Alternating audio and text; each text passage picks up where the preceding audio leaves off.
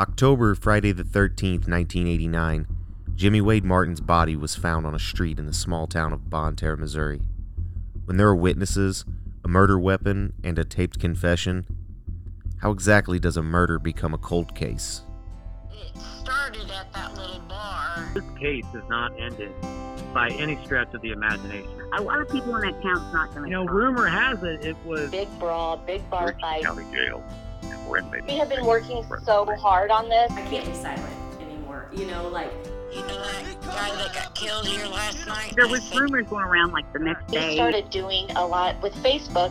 The question is, what happened to Jimmy Wade Martin? From Blueburn Productions, this is Small Town Forgotten. I'm your host, Chris Halsey. We had a listener comment on one of our channels that isn't the simplest answer usually the right one. Occam's razor, or the law of parsimony, as the theory is called.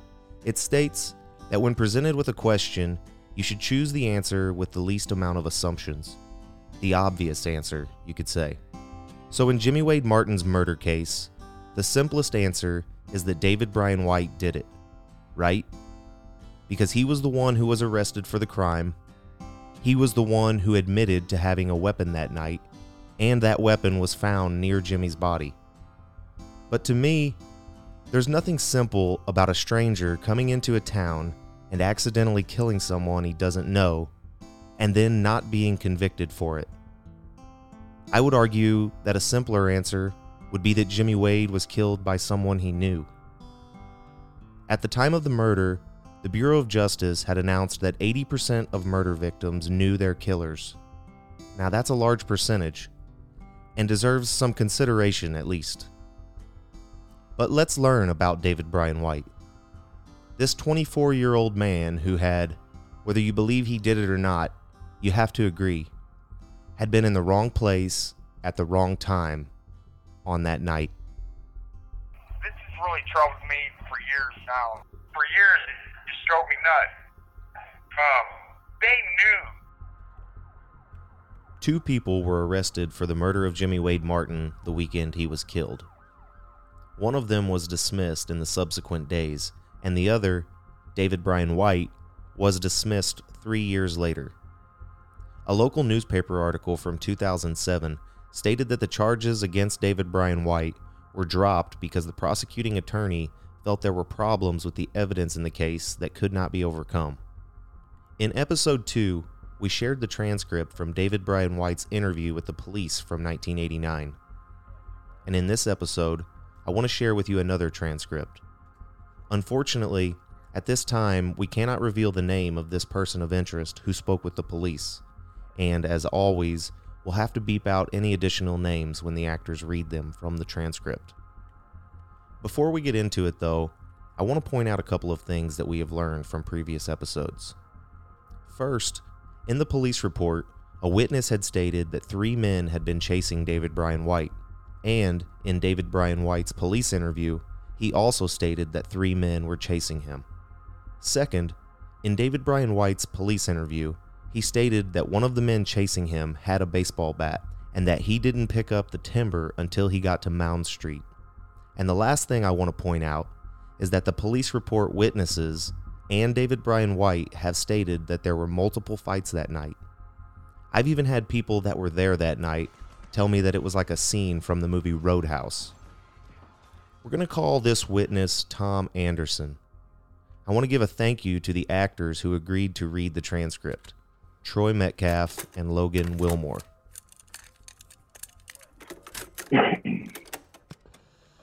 Okay, today's date is October 16th, 1989. Time is 2:42 p.m. This is the taped statement of in regards to the death of Jimmy Martin in the early morning hours of October the 14th, 1989. Would you please state your name for the record? My name is date of birth November 18th, 1966. Okay, my name is Officer Alan Spiegel, Bonne Terre Police Department. Is there anyone else present in the room besides us? No. Okay.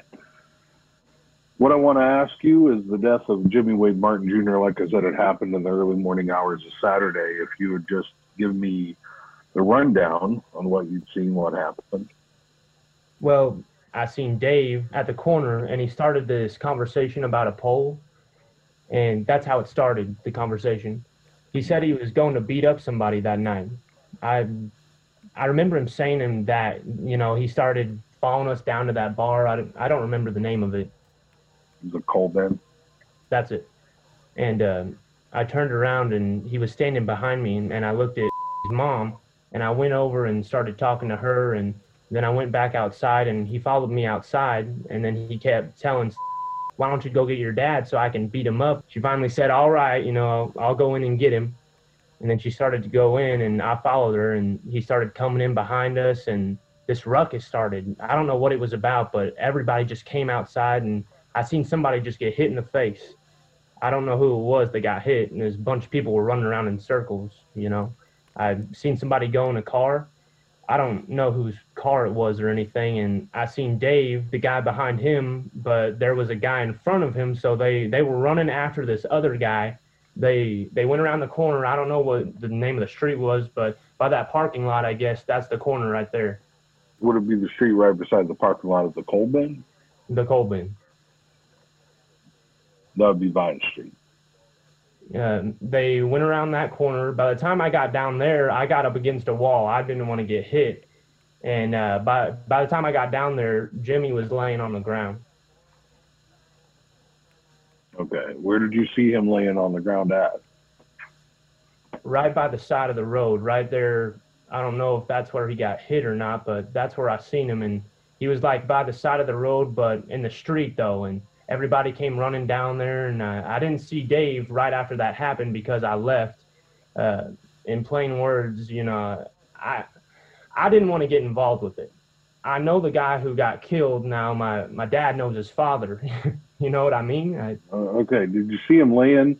Was it the street beside the Cold Bin, or was it the street on up where he was laying? Right around the corner, up the street some. The only street I know, I don't know the street too good. In relation to the car wash, where is the street at? Right across the street from the car wash. Okay. Did you see David White hit? No, I didn't see him get hit, or... Do you know Jimmy Martin personally? I don't know him personally, but I mean, do you know him? Do you know him if you would see him? I know him. Yeah, I know him. Okay. And you didn't see David White hit Jimmy? No, I didn't. Well, you've seen David. I mean, let me show you a picture. This is a report we have on the homicide. Okay, do you recognize this man? Yeah, he was outside with one of the guys that came out of the bar. Okay, he was the one chasing Jimmy Martin? He was right behind him. Right behind him running? Yeah. Okay, what is the name on the top of that page for that picture?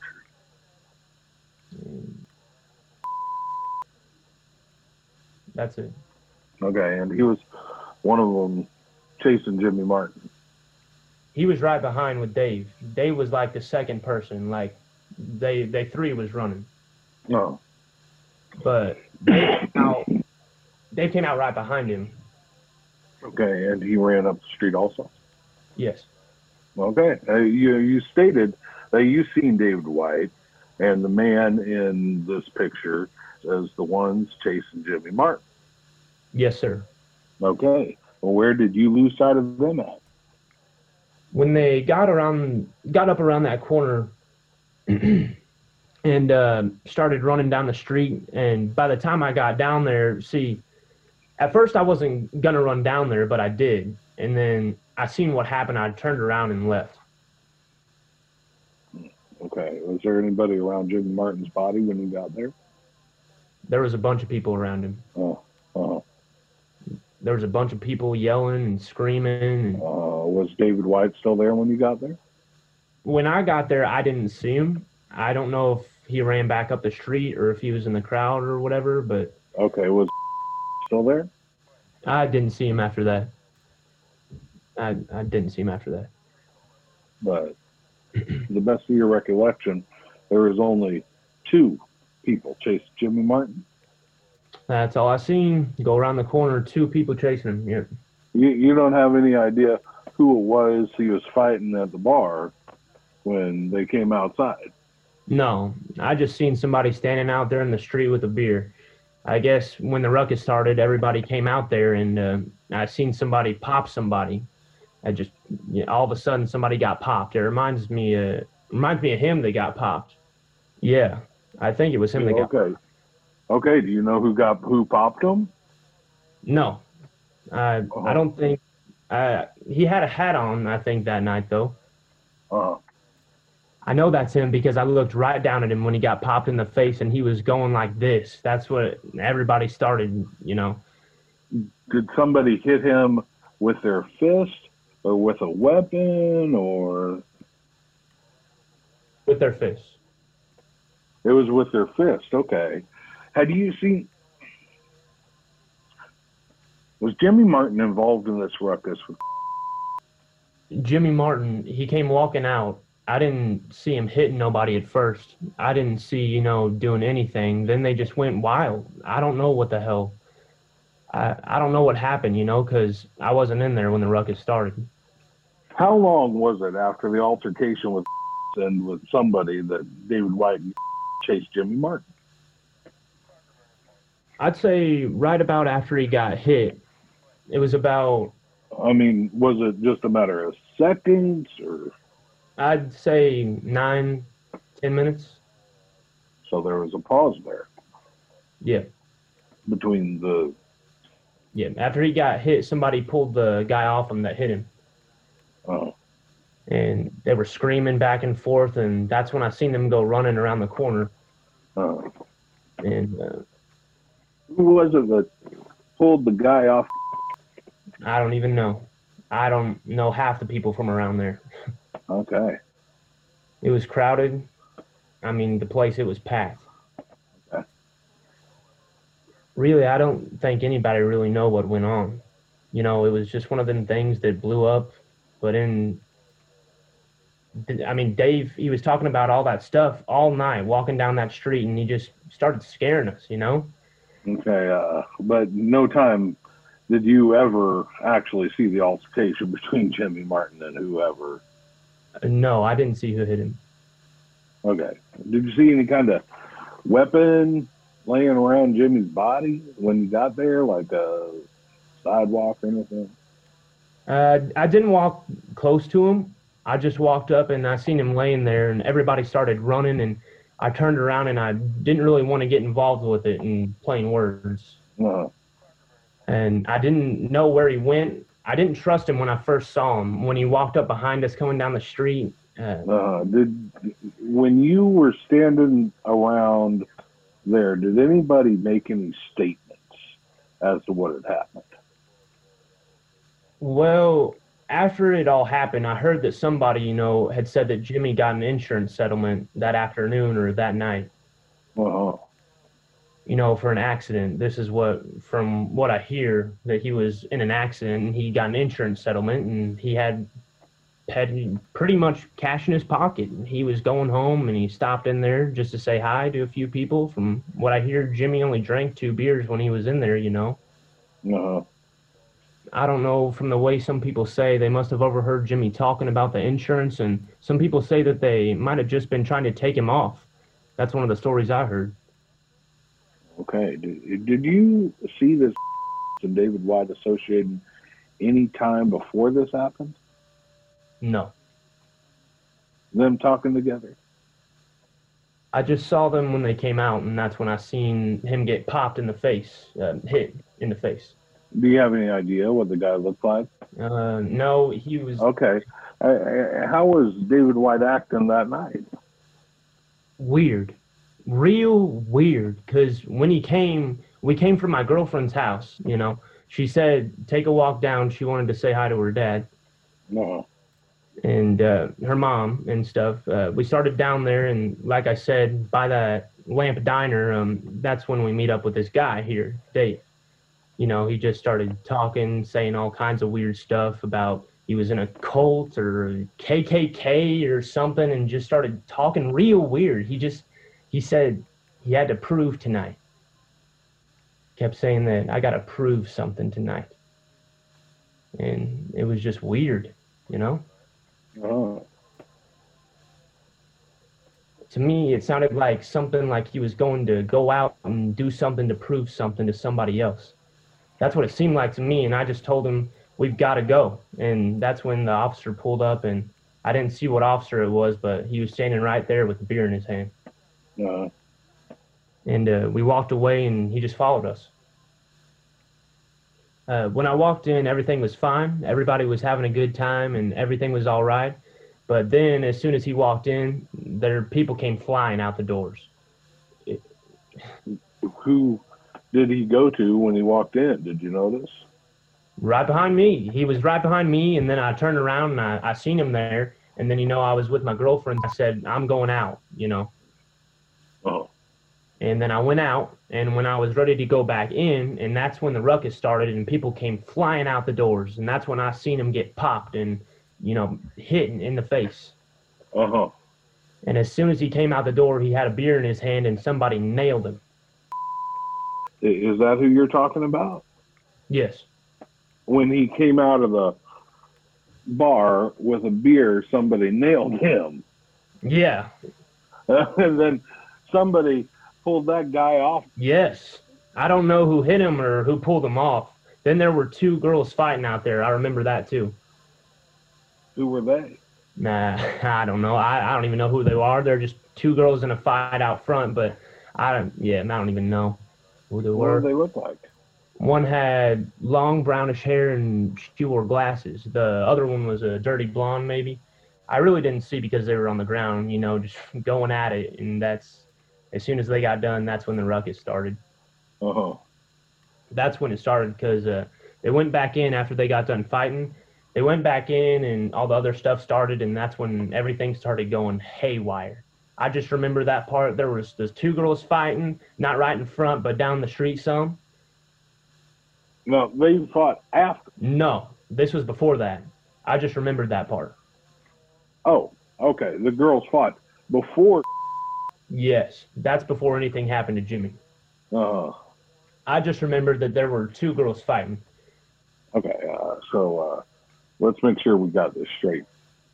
Two girls fought first? Yes, that's what happened first. That was the first little thing that went on. That was after you and got there and David White got there. Yeah.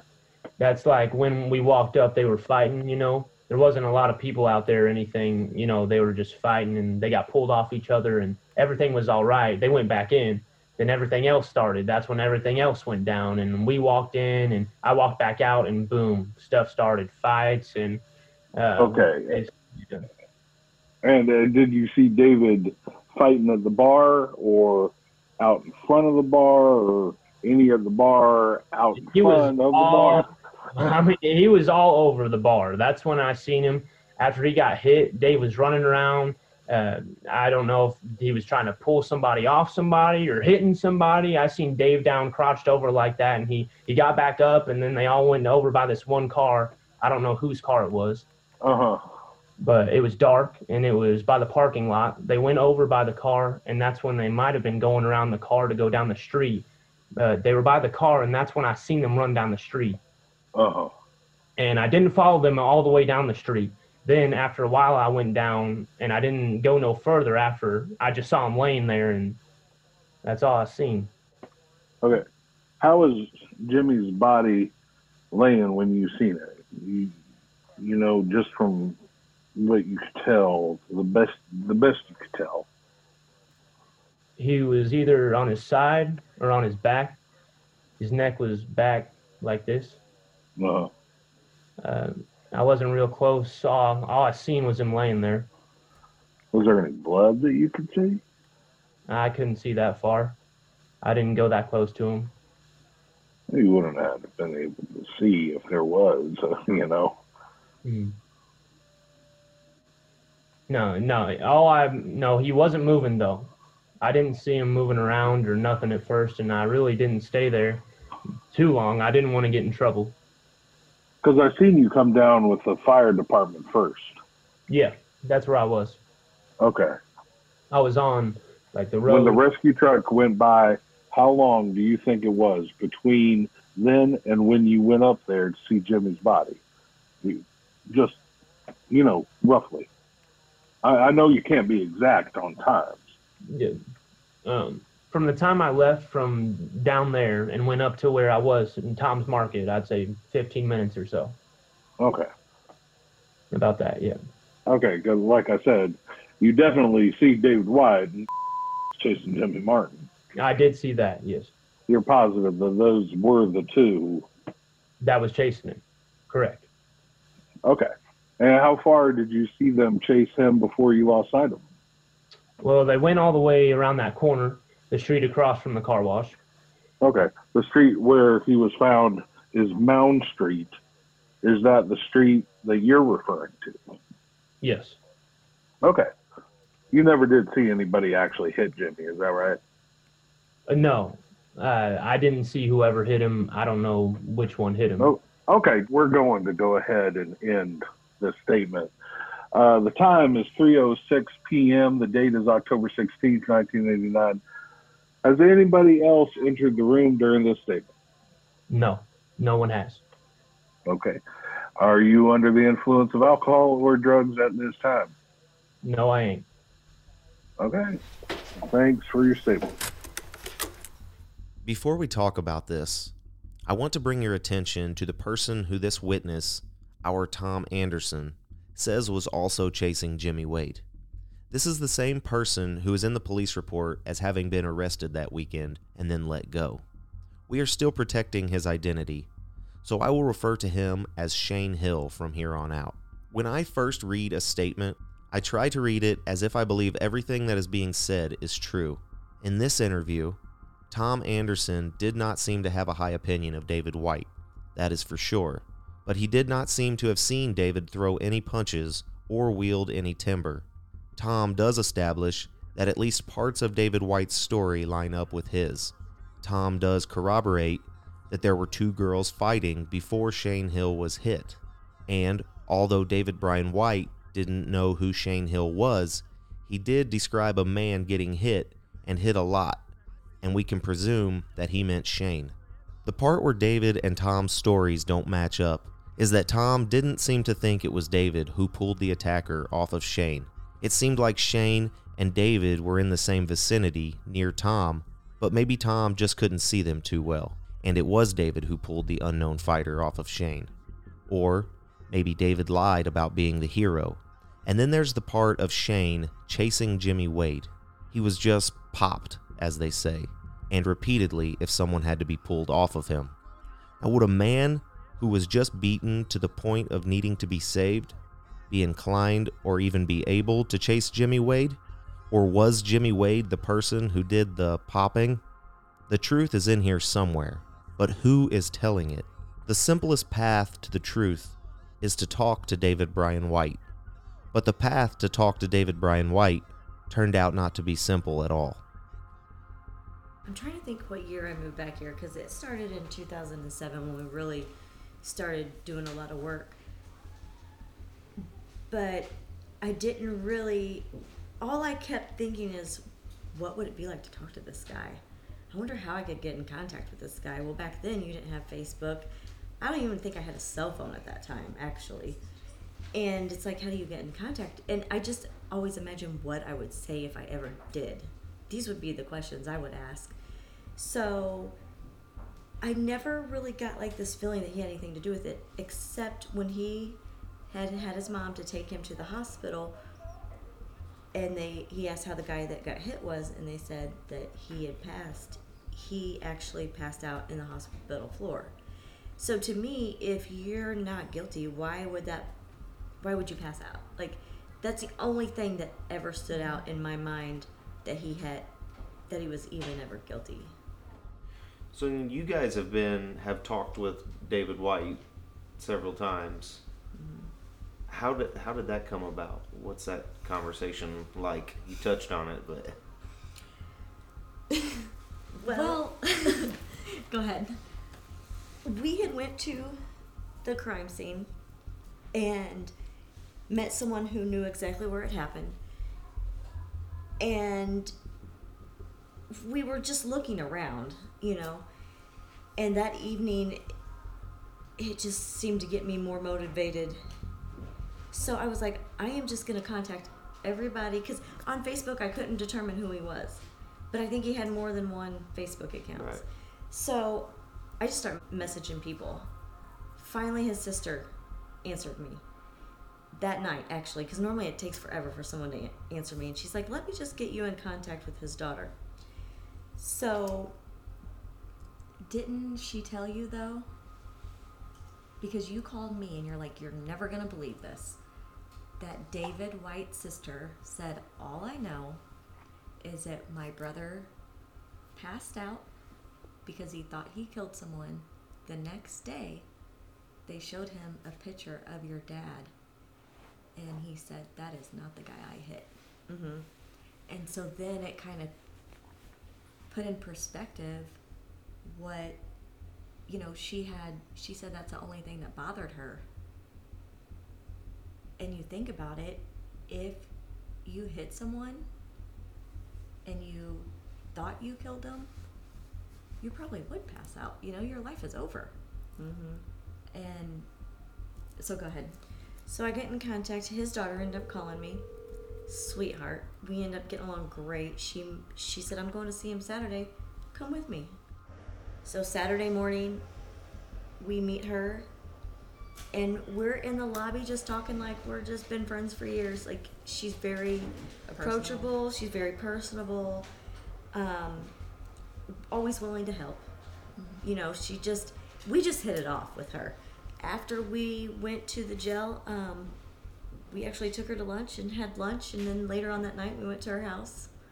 So we had a whole day with her. I mean, it had to be surreal.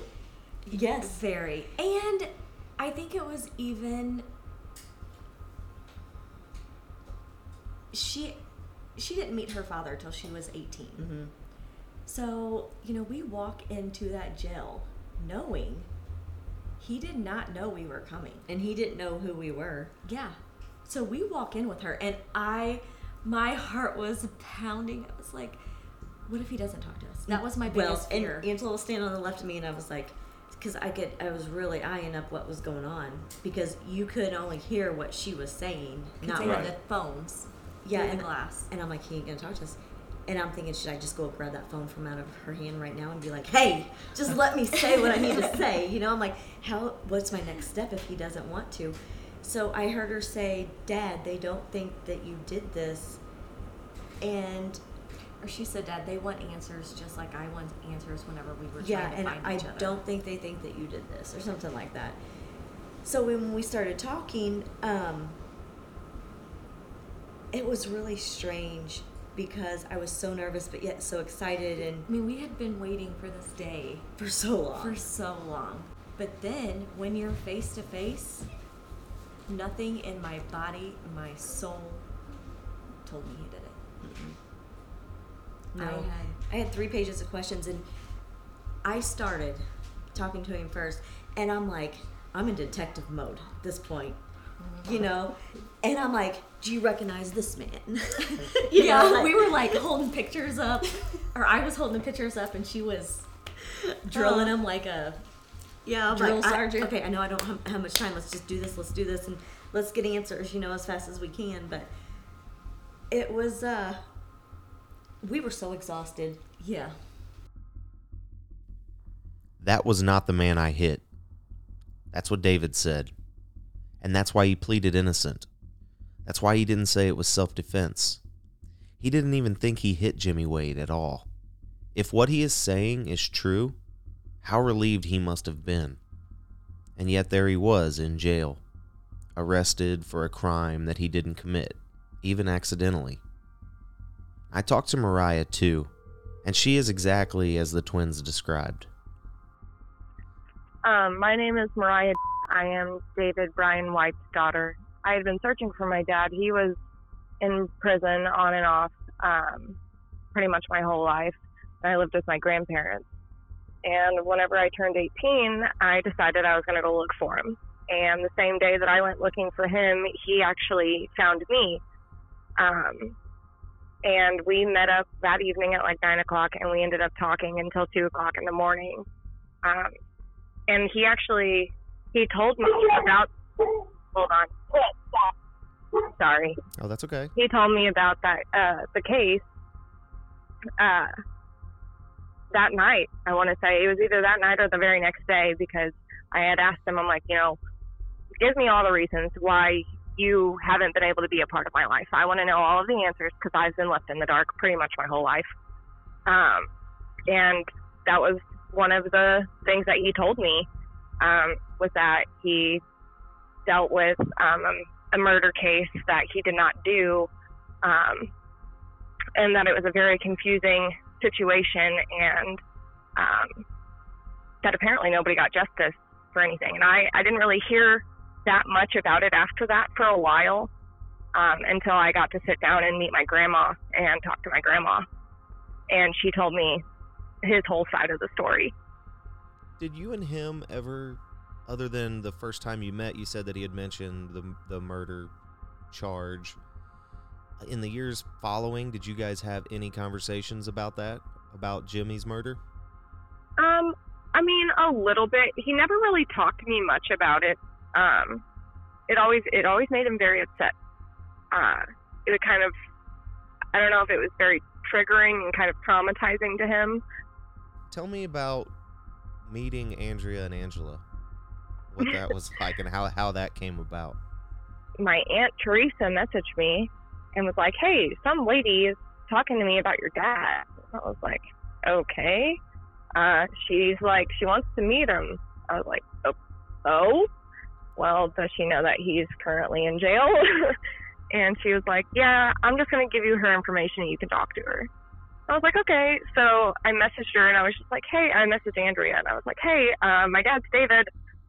And she was like, can you give me a call? And gave me her number. So I called her, and instantly we started making plans. From the moment I got on the phone, we started making plans on that Saturday, going and seeing my dad on a visit and being able to sit down and talk to him. And so that Saturday we met up there, and I mean, it was like we had been friends our whole lives. Our friendship just instantly went, and we had a good time. We ended up going out to eat afterwards. She got some questions that she had and her sister had personally answered by him as much as he could talk right then. And and then afterwards we went out and we had lunch together and all got to hang out and kind of talk over like the big binder that they have and all of their information that they already have compared to what I could possibly give to them. Sure. And I thought, because I have a bunch of my dad's totes that are full of like letters from my mom from whenever he was locked up back from 1989 to 2001. I have a bunch of letters from my mom to him. And I was like, maybe I also have some documents, and maybe those documents could be for the case. And so they ended up coming over to my house that night, and they helped me go through all of my mom's letters and kind of compare names. And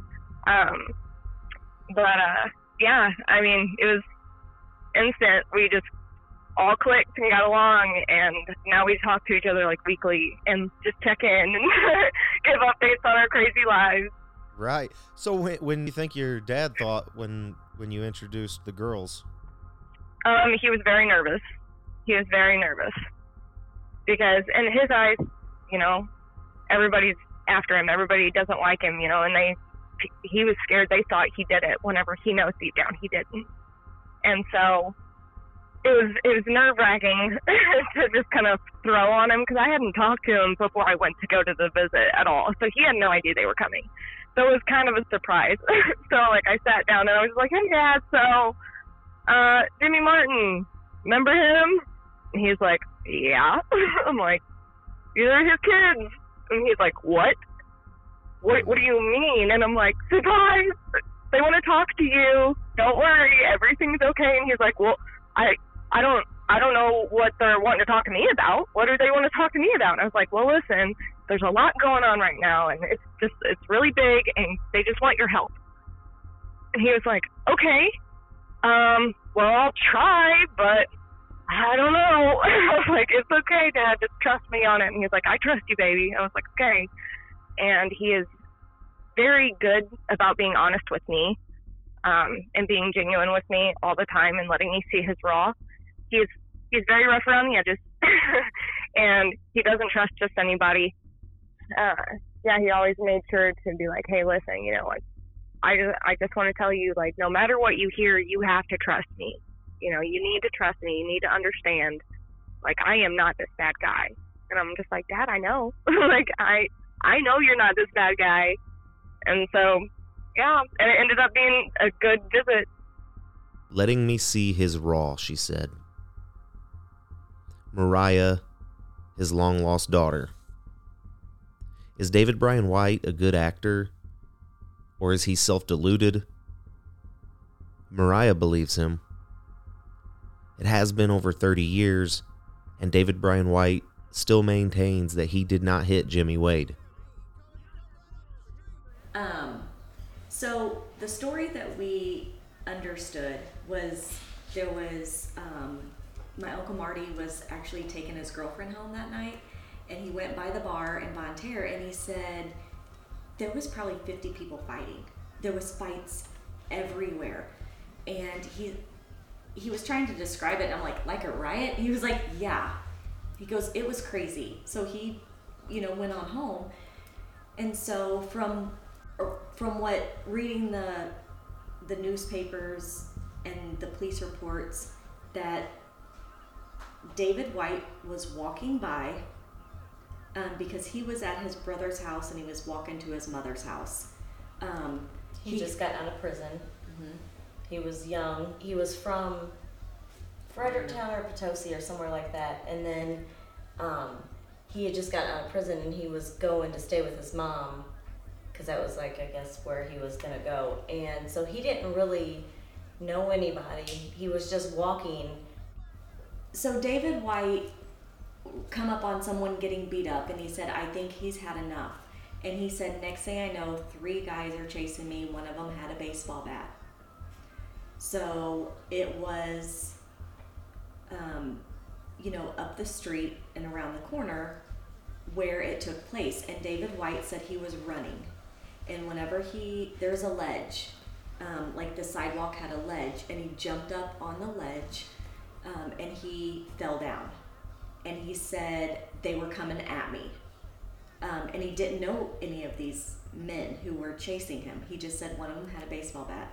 So he picked up the landscaping timber from the yard, and he said he held it out and just started going in circles. And he hit someone.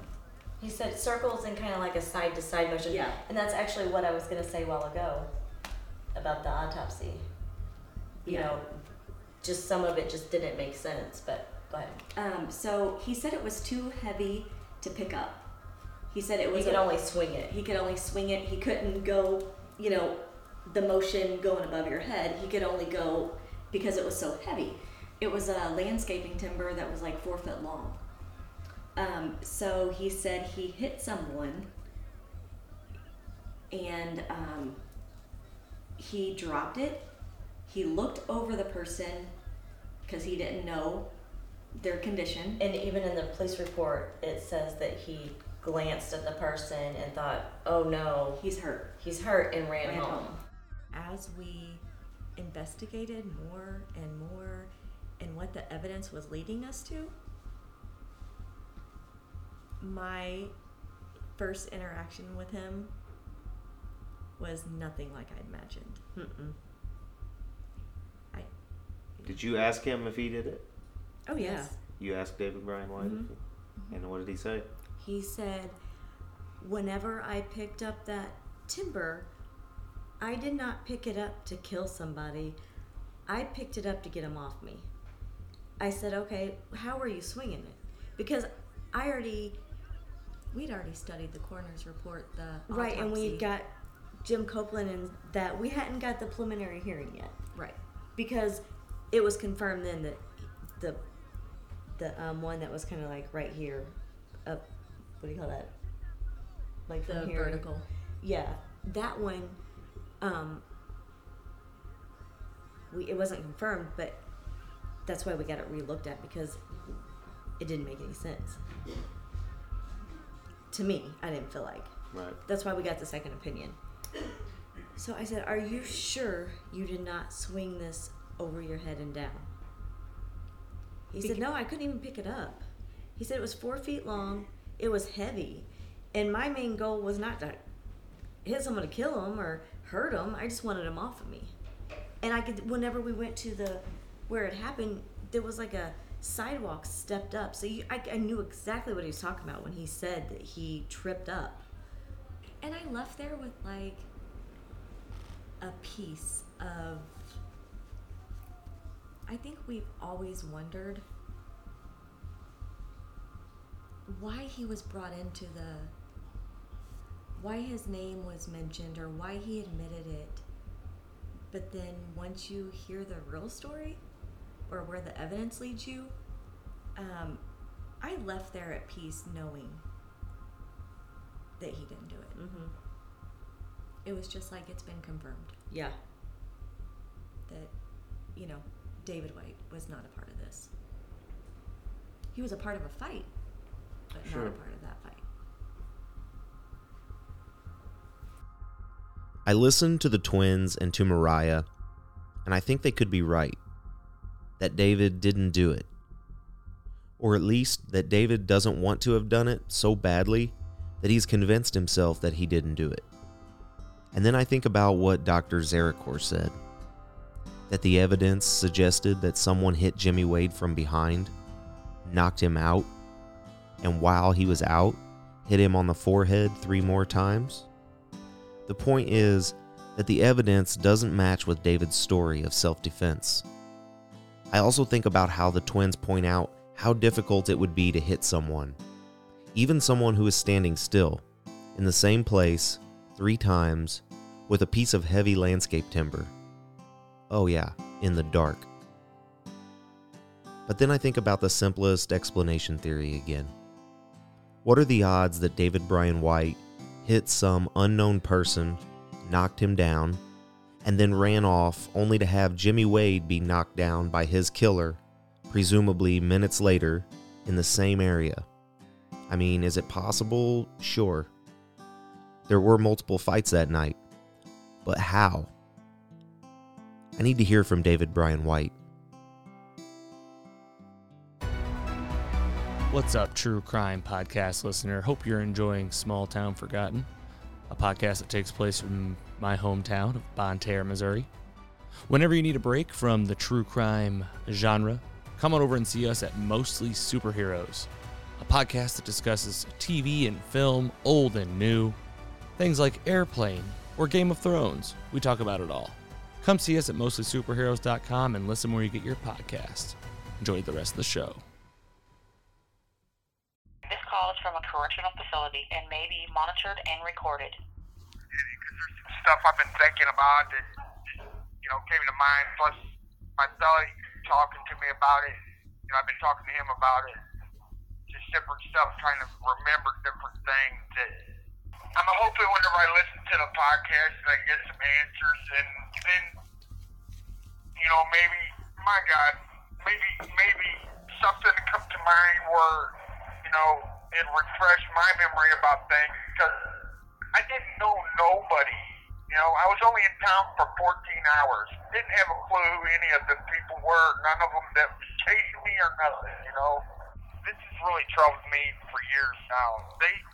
Whenever they came and picked me up, I was in Pacific Prison, and whenever they came and picked me up, DOC didn't want to replicate me and put me in prison for being charged for that. So they, after I talked to the investigators in Fulton, they sat there, prayed with me, and then after that I went. It seemed like everybody thought I was crazy because of what I told them about your dad come to me in my dream. And This call is from a correctional facility and may be monitored and recorded. And telling me that everything was going to be okay, that I was going to be released. Even my mom thought I was nuts, and they just nobody believed me, you know. And so whenever I left from Fulton, they sent me to Pacific, and about a week later, if that, maybe 2 or 3 days later, they released me. With James Kellogg and Rosemary Kellogg came and picked me up. This is what I found real trouble. For years, it just drove me nuts. They knew who this is that done this, because they told me in the car, they said, why are you taking the fall for this? You know, are you really going to take the fall for this? You know, it's like they knew who it was, but why didn't they charge nobody else? No, I mean, was it because I wasn't an out-of-towner and they just seen an easy way out? Or what, you know, why me? You know what I mean? Why did they single me out, and why are they still singling me out and not doing the right thing? You know what I mean? And getting, you know, and arresting the right guy, you know, or guys. I mean, that was brutal. You know what I mean? My God, honey, I don't know. Man, it just breaks my heart that Jesus, I know what it did to me mentally. What it's doing to you guys, I have no clue, but my God, it was bad. It was bad. To blame me for that when they knew all along, they knew. I know they knew who it was, but why did they not go after that person? Why? My attorney and the prosecuting attorney came, and I can't remember if they took me to the hospital, if the sheriff's department took me to the hospital, or if they did it right there. But they drew my blood, you know, and they drew my blood, I guess for DNA. And then I was released. This is a blessing to me. You know, just you guys letting me be involved and, you know, putting our heads together and figuring this out. That's enough. That's enough for me. You don't owe me anything, hon. Neither one of you. You just don't owe me nothing. You know, I've been wanting this done for years. But I'm alone. This call is from a correctional facility and may be monitored and recorded. So you still need, I just want you to know, you don't owe me nothing. You know, you're doing enough for me by letting me be involved and letting us come together and get it fixed. That's the bottom line. David Bryan White has had a rough life, but it's not the purpose of this podcast to speculate on the causes of his misfortunes. He's certainly not the first person in St. Francis County to be in and out of the prison system. The purpose is to determine if David Bryan White is telling the truth about what happened on that night in October in 1989. If we can eliminate him as a suspect, it would be huge for the investigation. David Bryan White told the twins that he wants to help and that he is thankful to be a part of the crusade. But how far is he willing to go to help us? I have my own doubts, and I have my own questions. I need to talk to him myself. Next time on Small Town Forgotten, I meet David Bryan White. I've been waiting for this and hoping for this for years. Well, it says a lot that you would take the time just to speak with the girls for one, but me especially. Small Town Forgotten is presented by Blueburn Productions, writer and executive producer Vanessa Martin, creative and executive producer Ashton Holsey, director and executive producer Sean Lee Martin, and myself. Small Town Forgotten is produced in association with Vagrant Media Productions, Brett Wiley, Jake Delaloy, Caleb Cook. Podcast distribution and digital strategy by Logan Janis with Kerrigan Ventures. Original music written and performed by Todd Holsey. For more information, please visit smalltownforgotten.com. Please like, follow, and subscribe on Facebook, Instagram, Twitter, and YouTube. Special thanks to the twins, Andrea and Angela, for their perseverance. I'm your host, Chris Holsey. Thanks for listening to Small Town Forgotten.